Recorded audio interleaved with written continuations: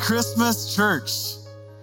It is so good to see all of you. If you are new with us, we love it that you're here.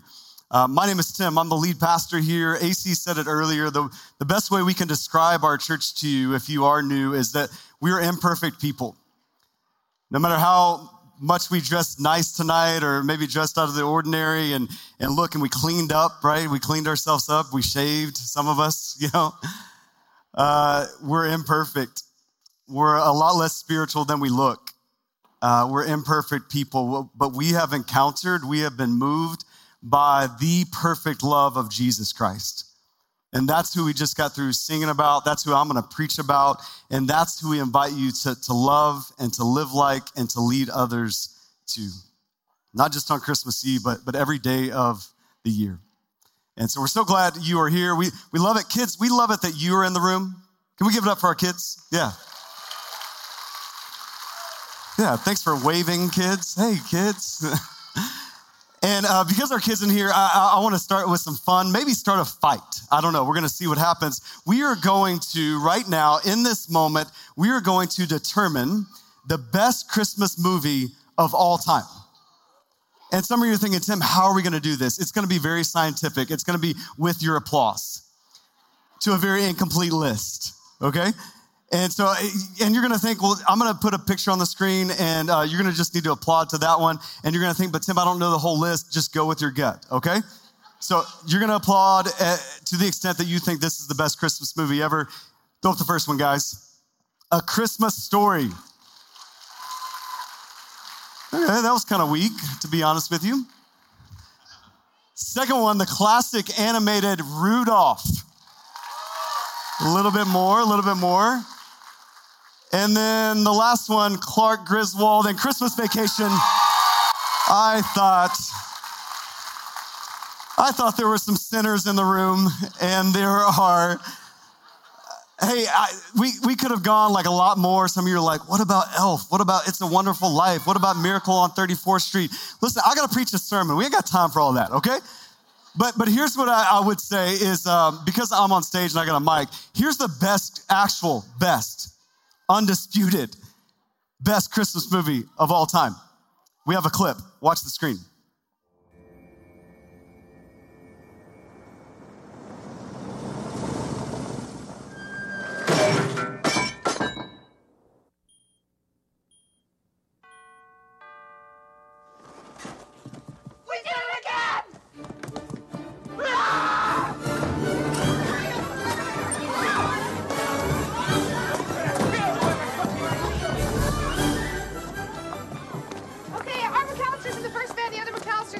I know I shouldn't complain about a free trip, but geez, you guys give the worst gall-darn wake-up calls. Frank, do you have the tickets? I've got them. Here's your families. I've got my family. How many do you have? 7. 7? 14.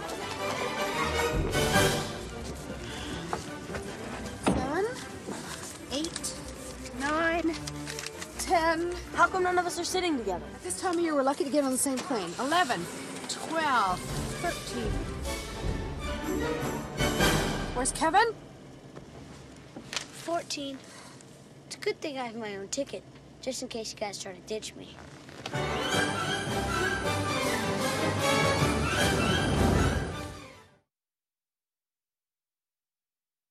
Movie of all time, Home Alone. Okay, glad we could decide that tonight. Tell your friends. It's all been decided. No more debates, okay? I love Home Alone for this reason. It shows vividly how easy the beauty of Christmas can turn into the chaos of Christmas, right? And I think many of us right now, we're at Christmas Eve service, and it's a special night. It's a peaceful night. We're singing, and everybody's got a smile on their face. But I think many of us, we're very in tune with the chaos of Christmas. Like even just in the shopping. And I mean, like the shopping for the gifts and the fun stuff, but I mean also the annoying stuff. Like just 2 days ago, my family and I, we had to shop for a dryer because our dryer went out. That's not in the Christmas spirit. That's not supposed to happen, but it did. And the partying, even as fun as our Christmas parties are, I mean, you got to find the right white elephant gift. And do you get like a gag gift, or you get a nice gift? Do you keep it under $20? Do you try to step in and like, hey, I got you the AirPods, just Like, how do you navigate that? And even just the working. I mean, it's Christmas season, and many of us, we do get a vacation, but it's the end of the year. How many of you got deadlines, right? And you're working harder than you are normally in the midst of this season, and it feels a little bit chaotic. The traveling. Some of you are traveling to see people that share your last name, and you love them, but you don't like them. And you got to get out a pallet and sleep on the floor with them.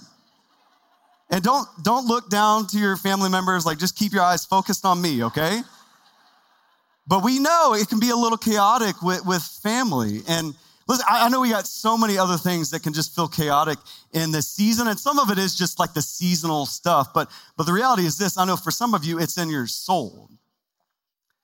That there's some chaos right now in your soul. That you know you're supposed to be happy, that Christmas is the best time of the year, it's magical.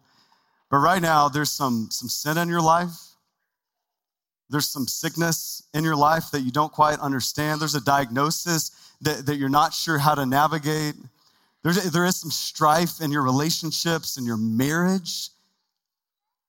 And you have some chaos in your own soul. And the reality is that Christmas speaks to that. And what I want to do just for a couple of moments tonight is I want to see, how does God, in the midst of Christmas, in the midst of Christianity, what does God say about our chaos? How does he redeem it? How does he replace it with Christ?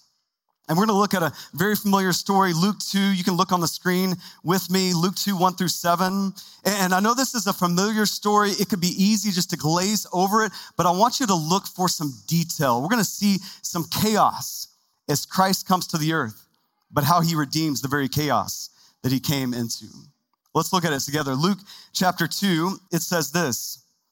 In those days, a decree went out from Caesar Augustus that all the world, or the Roman world, should be registered.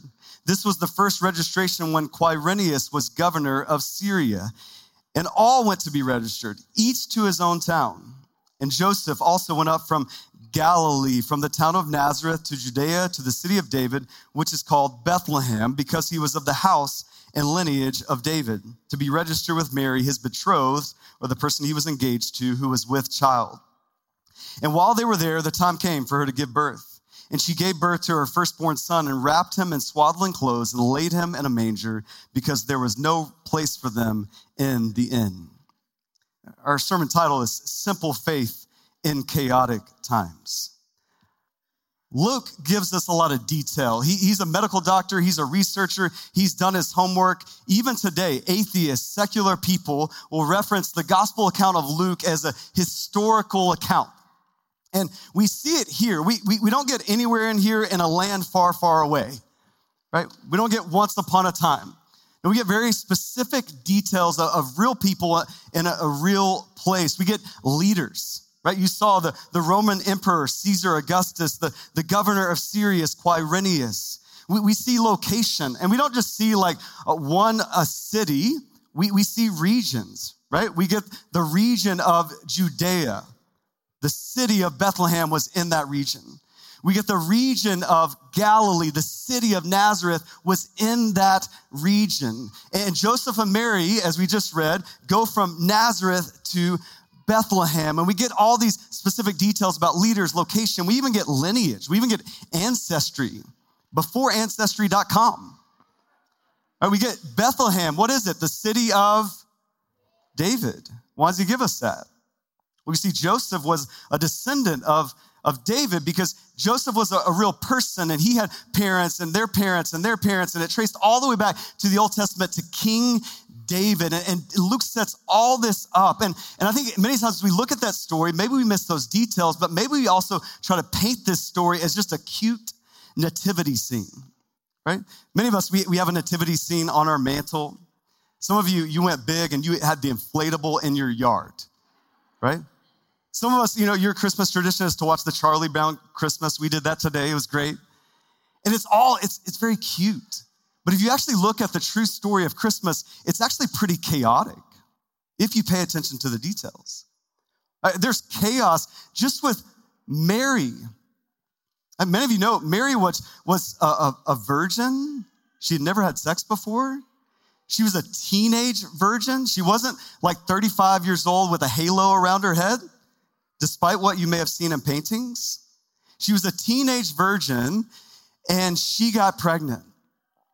That's chaos, right? And it's not just that, like she wasn't married, she was engaged, which was frowned upon at the very least in that society. And yet the baby wasn't her engaged fiance's baby. It was the Holy Spirit's baby. Not chaotic at all, right? And this is, can you imagine Mary and Joseph's conversations? Like, hey, okay, so God did this. And now we're about to raise God. His name's Jesus. And like there's something Trinity going on there. And like Mary's a teenager. It's chaos. As you look at their travel, Mary was pregnant, but had to do a 90-mile, 4-day hike from Nazareth to Bethlehem on foot. Now, this is one of those things too, like in all of our pictures and paintings, we see like a donkey, but the scripture doesn't tell us they have a donkey. It just says they went on foot. It just says they walked. And Mary's pregnant. How many of you know that doesn't go well? That's chaotic, right? Even the chaos continues. It doesn't stop when they get to Bethlehem, right? There's no room in the inn. And some translators translate that a little bit differently, but it's the concept of they didn't have a room to stay in. There was no sleep number bed available, right? Most likely Jesus was born in a stone trough at the lower level of somebody's home. Maybe they were staying upstairs and they would bring the animals in at night. That's why we think of a stable. And there was probably a stone trough and there was not a good smell. It was chaos. And yet, this is Christmas. Cute, nativity scene, Charlie Brown, Christmas. And it's chaos. And this is how God became man. And this is how God came to the earth. God, the one who created the stars in the sky and numbered every single one of them, the one who created you, who put a muscle in your chest the size of your fist to keep you alive. God came into the earth like this, in the midst of chaos. You see, this is what's so amazing to me about Christmas and why I can never get over it. I've preached this Christmas story lots of times. I've heard it lots of other times, but I can't get over that God wasn't just still moving in the midst of the chaos. He was fulfilling promises that he had made from the very beginning. That he would come, that a rescuer would come to bring peace. That's what we see in Micah chapter 5, that one would rise up out of Bethlehem, that specific location, to be our peace, to be our shalom, our soul-centered peace, that everything around you could be chaotic, and yet you internally could have peace and rest in your very soul.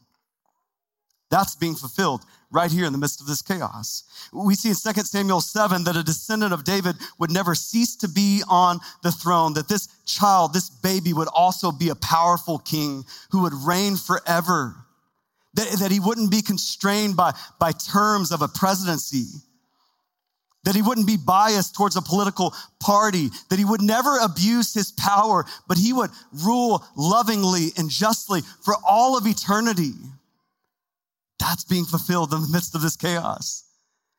That in Luke chapter 1, this promise that's given to Mary that, hey, you are going to raise the Son of God. He is going to be a Savior. His name is Christ. He's the Lord. And he's going to rescue people. Jesus literally means saving people from sin. He's going to rescue people from their disease that they cannot heal themselves. Jesus Christ is going to be born, and he's going to save people and rescue them out of death into life, and it's going to happen through chaos. See, God's promises are being fulfilled in this chaotic time. Now, why does that matter to you and to me? Here's just a few things. One reason is this: God may remove your chaos, but if you trust in him, he'll always redeem it. God may decide to remove your chaos, but if you trust in him, he'll always redeem it every single time. And that may be in eternity. Some of you are like, Tim, how's this cancer going to be redeemed? It may be redeemed in eternity. It may be redeemed tomorrow. We don't know God's plan. His ways are not our ways. But I promise you, here's a pastoral promise that I get from Scripture. God will redeem your chaos. Whatever it is. Maybe it is that sickness. Maybe it is the details of your marriage right now that you don't want to get into. Maybe it is that debt. Maybe it is that difficult situation at work that you're still navigating even as we go into the holidays. Maybe it's your relationship with your child that you don't know how to solve. Maybe they're not here with you tonight.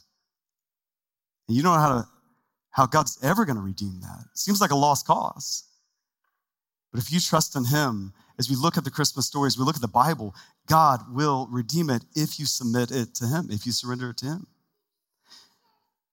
We see as we go into 2024, many of you, like me, we're going to make some goals, right, that are typically associated around our physical health, our finances, our relationships, and some boundaries we need to put in our life. And a lot of us are going into 2024 with some hopes and some dreams. Come on. Like, it's going to be the best year yet. And most of the goals that we have, including mine, are to remove some chaos from our life. Like financially, I want to remove that debt from my life. Like relationally, I want to remove that conflict from my life. Like all these, I want to remove some of the conflict and chaos from my life. And let me just tell you, there is still going to be some chaos in 2024. I hate to break it to you. Like if 2020 taught us nothing else, like there's just going to be some curveballs. And here's what will make your 2024 successful. It's not if you have chaos or if you don't. It's if you submit your chaos to the Lord. Right? We're going to start a new series. Yeah, amen. Yeah. We're going to start a new series called Pray First in the new year, January 7th, to submit our chaos to the Lord. It's going to be called Pray First in our need, our joy, our pain, all our circumstances. We're going to give you a prayer guide that's written by some leaders in our church. We're going to start 21 days of prayer and fasting to submit all the good things, all the beauty, but also all the chaos of our year to the Lord. And we're going to start out that way. If you come January 27th, we're going to give you that prayer guide. And we're going to journey through this with you together. And listen, the prayer guide is not free, but we're giving it to you if you come on January 7th, because it's that important to submit all of our lives unto God. Here's the second way this matters to us is that we see God's purpose and peace in our lives isn't contingent on our lack of chaos, but the coming of Christ. You need to know, as you look at your year ahead, as you look at the one that you just left behind, that God's blessing, hear me, God's blessing, God's favor is not contingent upon your lack of chaos. God's blessing, God's favor is dependent entirely on the coming of Christ. That as we look at the Bible, I know some of you are new to the Bible. Some of you don't really go to church. You're here with the family. Somebody brought you. As you look at the Bible, you need to know it's different from every religious book that's out there. Most religious books were written by one author in one lifetime. The Bible is different than that. It was written by 40 plus authors over 1,500 years. It's 66 books. And it's all communicating this story, this thread of God coming to us. And yet it shows all the times that we try to unsuccessfully work our way to him. Over and over through the Bible, we're trying as hard as we can to climb that ladder to God. And over, God has to come to us. The Christianity religion is different than every other religion that you've heard about. This is the story. And this is our favor, and this is our success. It's God coming to you, not your chaos being removed. The last thing that we learn from this story and the chaos is that God's not scared of yours. God's not scared of your chaos. Like, do you ever think about this? God sees all your chaos. Like all the stuff you try to hide, God sees it all. He sees the stuff in your marriage. He sees your bank account. He sees how you're not generous. He sees all of the chaos. And many of us, we think as God sees our chaos, he must move away. And we got to work our way back to him so he comes near. Because he sees all your mess. And this is the reason, if we're honest, some of you are like, Tim, this is why I don't come to church, except on Christmas Eve.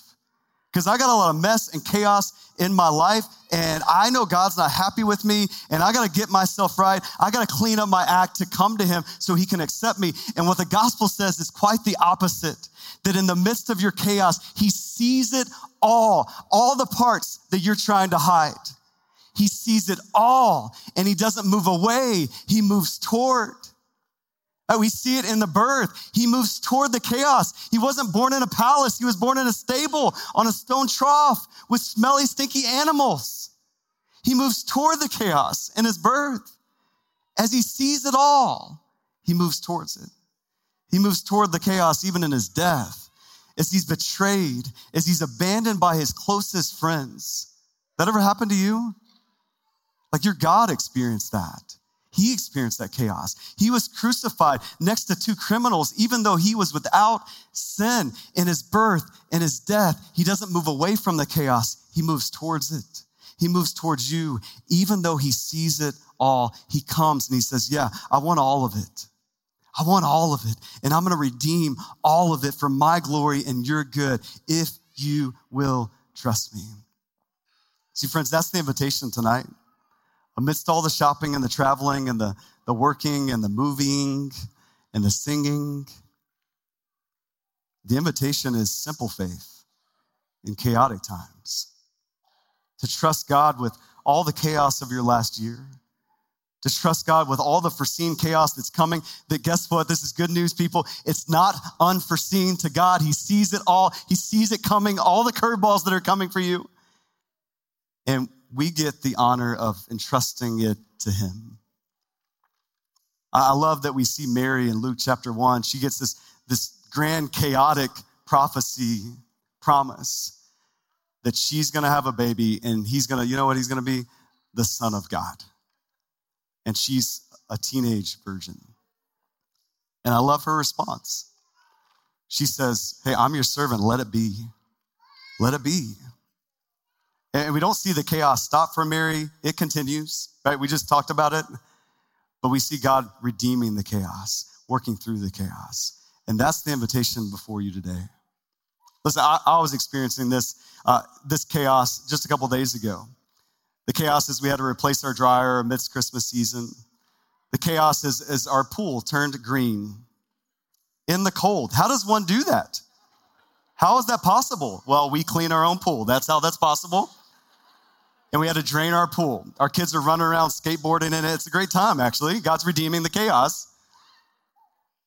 And in the midst of all those things, my dad, who many of you know, has had cancer. He's cancer-free, but he had to have this procedure on Wednesday, like the Wednesday before Christmas. And they sent us pictures. He has this big incision in his neck as they try to reactivate his vocal cords after other surgeries that he's had for his cancer. And I was in the midst of all that, and to be honest with you, I was trying to work on this sermon that I was going to preach to you, great people. And it was feeling like a bit of chaos. Two of my kids had finals for the first time ever. A little bit of chaos. And I was trying to work on this sermon, and it wasn't going that well. And I put on some worship music, as I do often while I'm prepping to preach. And this song came on by Maverick City Music, and it just had this phrase in it that said over and over and over that he's not done with you yet. He's not done with you yet. There's so much more to the story. There's so much more to the story. As I was looking at my chaos surrounding me, I just thought, okay, God, there's more to what I see. There's more than what I see. You're working your purposes and your promises and your plan amidst all the chaos. And they gave me hope, and they gave me confidence, and that gave me a sermon to preach to you that God's going to use, we hope, right? So in the midst of your chaos, you need to know there's more to the story. Do you know that? There's more to the story. He's not done with you yet. You think he's moving away. You think he's done, and he's not. And Christmas reminds us of that truth. Will you trust him? Man, it's like the gifts you're going to receive at Christmas. What do you have to do with a gift? You got to unwrap it.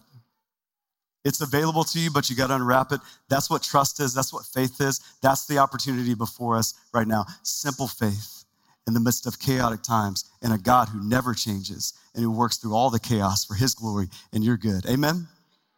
Let's pray together. Father in heaven, I thank you for this truth this morning amidst the chaos that you work, you redeem. God, you replace chaos with Christ. And God, I just pray for the men and women and even the kids across this room. God, as we light these candles in a moment, that we would be vividly reminded of your light breaking through our darkness and chaos. God, that we would be reminded that you love us in the midst of our chaos. Not a future version where all the chaos is cleaned up and everything's perfect in the new year, 2024. God, you love us right now in the midst of our chaos. And you're drawing us to yourself and you're calling us to trust you. And so God, I pray that we would, as we light these candles, as we sing a song, God, that we would trust you with all the chaos in our life and know that you can handle it, that you move towards us, that you can heal it, that you can rescue us from it. In Jesus' name, I pray. Amen.